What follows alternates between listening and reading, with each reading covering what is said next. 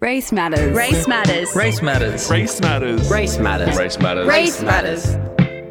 Race matters.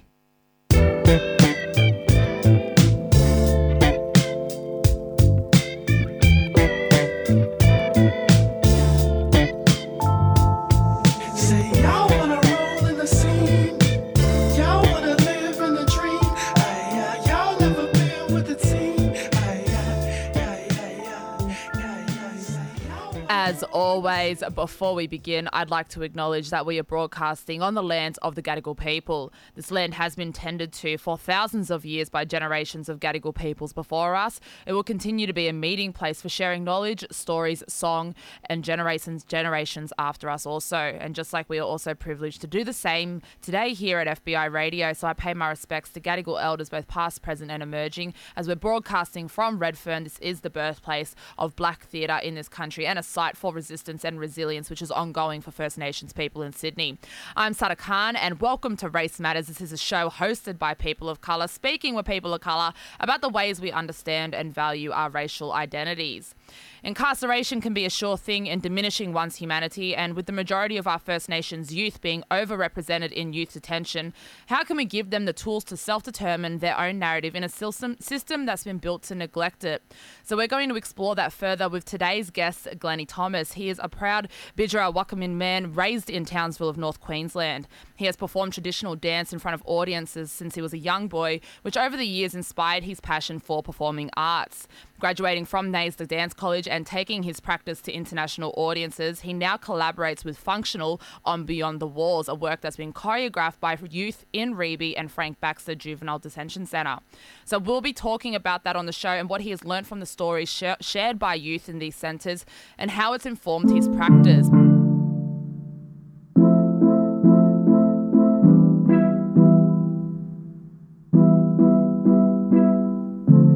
You're listening to Race Matters, and on the show with me is Glenn Thomas. He's a Bidjara and a Wakamin man. He's a performing artist here to talk about a really groundbreaking work called Beyond the Walls, which is being showcased at Sydney Opera House on the 12th of January. It's been choreographed by the youth in Reby and Frank Baxter Detention Centres, and we're really privileged to have Glenn with us on the show to share this space. Thank you for coming in. No, thank you for having me. It's a pleasure to be here today on FBI. So first off, tell us about Phunktional and how you became involved with the group. Yeah, so I started with Phunktional back in the beginning of 2017. I was fresh graduate, straight out of NASDA, and our artistic director, Jared Veltri, wanted me on board for a lot of little projects and workshops we were running at that time in Frank Baxter and out at Reby Detention Centre, which is the two youth detention centres, but we'll talk about that. Yeah, we'll talk about that later. That we were working with at that time. So, but G scooped me up because, you know, he's seen me in community in Torres Straits, more specifically up in St. Paul on Mull Island and the Western Islands. He's seen me dancing there because he was up in the islands at that time doing some projects in mid-2016. So, yeah, he wanted me on board to come and facilitate the cultural arts. Yeah. Inside the detention centres, yeah. And so what kind of like creative or spiritual journey were you on when you began collaborating with them? Yeah, well, I was, fresh out of NASDA, so I was just kind of finding myself as an artist. Well, I still am. I think we still, go on that journey of learning, for the rest of our days. But, yeah, it's just kind of finding myself as an artist and my place in the community as well. And just thinking about what was suited to my skill set. It's something that you I feel a lot of artists would have that as well when you're fresh out of graduating and you're fresh out of your studies and you're going into that workspace. It's a totally different space to be in as a creative than when you're in the walls of an institution. Mm-hmm. Yeah, well, that's it. When you're in a place like NASA, you're nurtured a bit and you get babied quite a lot. And once you come out, that's it. You just get chucked straight on the deep end. So, you got to learn quick. Yeah, and you got to really find that space that's pretty nurturing to your own creative pursuits as well. Otherwise, it's like a big shark tank, isn't it? Yeah, that's right. And if you don't have, artists, who are experienced and been in the industry for a long time, nurturing you and mentoring you and guiding you, it's even more harder. So, yeah, you really got to just go for it. Yeah. And so how did Beyond the Walls begin then? Yeah, so as I was saying, we started those projects, well, not projects, workshops. We were just running kind of trial workshops back in early 2017. And G was, he had some artists on board who were performing his play that he wrote, which was called Love Drunk, sorry. So that was kind of like a precursor to pretty much to the whole project, because we were just kind of going into the centres and, you know, running workshops, doing performances, and we're just coming in and out of lives, you know. There wasn't really an outcome. So Beyond the Walls was, I guess, created, you know, because we really wanted to make a difference in these young people's lives, and we really wanted to have an outcome for the young people inside, and we wanted the community to see that, you know, and be a part of that. And you're kind of gifting them something as well, because you end up enabling them to have something like tangible to hold in a way when you get them to make a work that's pretty much their own, like they've self-determined that whole narrative for themselves. Yeah, well, that's it. You know, they were the puppet masters of this whole work. You know, they created it all. Yeah. We were just their tools. Yeah. We ran some workshops, you know, giving them choreographic tools, and just so they knew how to look at movement and kind of deconstruct and you know, just kind of manipulate movement, or tell us how to manipulate the movement, and just give them ideas and you know, think about how they can stretch things out, because, you know, they're not trained artists like we are. So we had to kind of offload all our knowledge in 4 to 6 weeks and just let them go for it. Yeah, and so how did that relationship with the kids grow from that initial meeting to the end of the workshops? And did you notice any change with their relationship between one another? Yeah, absolutely. Massive changes. You know, when we first started in the centres, you know, because these are kids that come from, you know, broken homes, dealing with a lot of trauma. And, you know, when you go into these places as well, different dynamics, and, you know, you don't know what's happening behind the walls as well. So when we started, it's just about breaking down that wall and building that trust, and building relationships with the young men and women. So it takes a fair bit of time, and ultimately we just got to bring out the best of them, and we just do that by expressing ourselves. And that's what they're taught inside, is not to express themselves, because they're enclosed mentally. Well, they're being punished. Yeah, that's it. Which is like, even then, like, is already dehumanizing them enough. Like, punishment is a form of dehumanization in a way. Yep, absolutely. You know, young people shouldn't be in these centres. I don't think it's the way we should be looking at issues in our communities. And because, you know, centres like that were never to rehabilitate people. When you look at history, prisons and those types of places aren't used for rehabilitation. And these kids aren't coming out for the better. They're coming out worse. And majority of the time they go back into the same environments that they came from. So it's, yeah, there's no, you know, this project was all about building them up, building up their confidence, giving them the power to create something positive. And that's what they certainly did. Yeah, and you were working with, was it girls in Reby, and then like it was boys at Frank Baxter, yeah? Yeah, so we had mix of girls at Reby Detention Centre. Majority of the girls were Indigenous youth, couple Pacific Island girls, and a few other backgrounds. At Frank Baxter, we had split groups. We had an all boys group, which was made up of Indigenous boys, about, I think, 6 boys. And we had another group, which was a collective of Pacific Island boys, some boys with Asian background, Lebanese, and some Caucasian background as well. Yep. Yeah, and it's really important as well for these kids to be able to see themselves in those that are guiding them. So how did your identity as like a strong man of culture and being black in Australia guide them to tell their narrative? Yeah, I think it was a real shock to the Indigenous, you know, the young Indigenous youth inside, because they're not connected with culture. You know, these young people come from, you know, communities who probably don't have that kind of exposure as well. So when they have, you know, young or young men and women like myself who were part of the project coming in, being proud of who they are to express themselves and their culture, it's a really big shock to them. And they actually, when we would, there was one little exercise we would do, and we would get them all in a circle, and the artist would have to go into the center, and they would just say words or call things out, and the artist had to respond to it. Every time I did that, they would make me do, all they would make me do was animals. Oh, true. Because they just wanted to see me express culture. Yeah. And see how they were craving it. Yeah, exactly. And that's what our young people are, craving that connection, and they're just hungry for culture. Because it's part of their healing as well. Like, a big part of chucking our kids into detention centres is to ensure that they're kind of set up for failure later on in life. It's to kind of set up our people to have a life of constant incarceration and that cycle of trauma. Mm-hmm. And more you put them in that cycle of trauma, the more they're pushed further and further away from culture. Mm-hmm. And so you guys kind of like, breaking down those walls and like working within a system that represents the colony, represents colonization, because like it's hard to dismantle the system itself, and you guys have found a really kind of excellent way to work within the system but still give these kids the tools to heal, eh? Yeah, that's right. And over the weeks as we went on building the show, and they were kind of constructing their own storylines, we were playing with different themes and emotions when it came to the creation of their storyline, because we had 3 groups all up. Each group was roughly around 15-minute mark. So they created almost a 50-minute work. Yeah.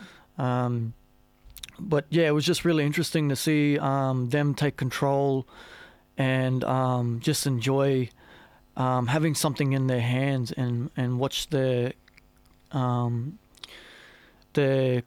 creativity come out, and seeing them express themselves, their characters, their personalities. And that's what was, made it special for me, was just seeing them be themselves. Yeah. And it would have taught you a lot in return too. Absolutely. Yeah. This project's, it's done wonderful things for me as an artist, and I'm certainly taken a lot from it. Yeah. Yeah.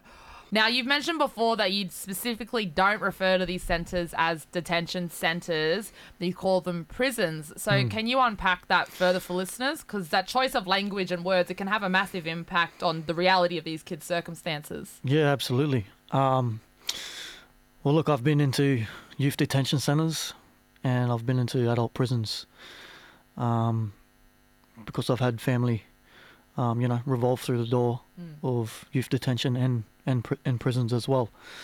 And to be honest, there's not much difference between the two.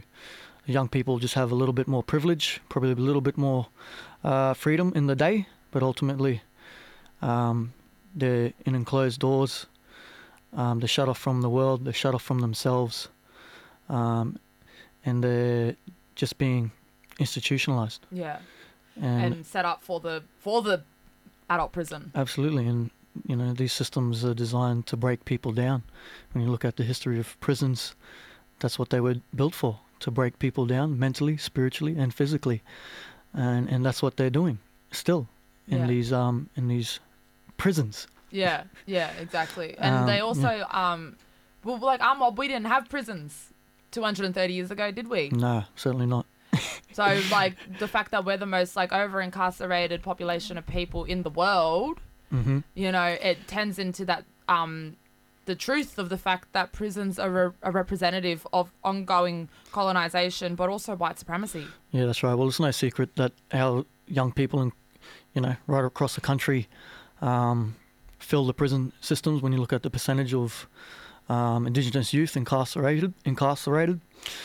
And, it's not long ago we were watching young boys being tortured in the Northern Territory in Dondale. And everyone's just forgotten about that. Everyone's had amnesia about that. What's happened to that case? Yeah. What's changing around the country? So I think that was, a very important thing to highlight in this project as well, for myself as well, and bringing more awareness about our young people in incarceration. And I'm always going to speak for, my people, even though, of course, there are non-Indigenous in there as well. But let's just take a look at the real issue here. Our youth fill the detention centres. That's right. And it's not getting better. It's getting worse. And that's something that needs to be looked at, and it needs to be, this project definitely has shined a light on it. And it's been a, massive slap to my face as well, being a part of this project, and it's kind of made me get off my bottom and voice my concerns and my opinions about, our young people inside. Yeah. And so how has your journey with these kids and beyond the walls informed your practice? That's a big question. Yeah, in massive ways. It's really hard to go in there and leave, because they just give you so much. They just appreciate you so much. You go in there and you just give, but they just give back tenfold. And when you walk out, it's hard to leave, and they don't want to leave. They don't want to leave you you hear the guards coming, they hear the keys, you hear the doors closing, opening, and it's kind of stuck in your head. It gets stuck in your head, It's like, okay, it's that time to let go now, and it's hard to let go, because all you want to do is tuck them all under your wing and just run out of there with them. So yeah, it's influenced me in a lot of positive ways, but it's also made me realise that we have a long way to go in this country, and we need to start opening dialogue about this issue. Yeah. And hopefully Beyond the Walls does do that, especially being put on in a space that represents, it's a big colonial institution, the Opera House as well, and trying to break down the barriers to get, black content into those spaces, especially content like this. It's not usual for that space. And so this is, I guess, one step forward in terms of pushing this conversation into the limelight. Yeah. Well, that's big credit to, the Phunktional crew. Big shout out to G, if you tune in, Jared Veltri, our artistic director, and brother Jameson, Stefan as well, and all the Phunktional crew who were, always behind the scenes and working very, very hard, coordinating with us, the artists, and community as well. So it's quite special that we could come back and do this performance at the Opera House, because we travelled around here in Sydney performing the show this year. We started off at, where was the first performance? We started at Bankstown Arts Centre. Then we went out to Campbelltown Arts Centre. After Campbelltown, then we went back into Reby to perform it for the girls. Yeah, you've given it back to them. Yeah, and just give it back to them, and they were just, so ecstatic and just couldn't believe the show, because it just exceeded their expectations, because they saw us performing when we had the show put together, but they never envisioned the lights, the set and everything, and it all come together.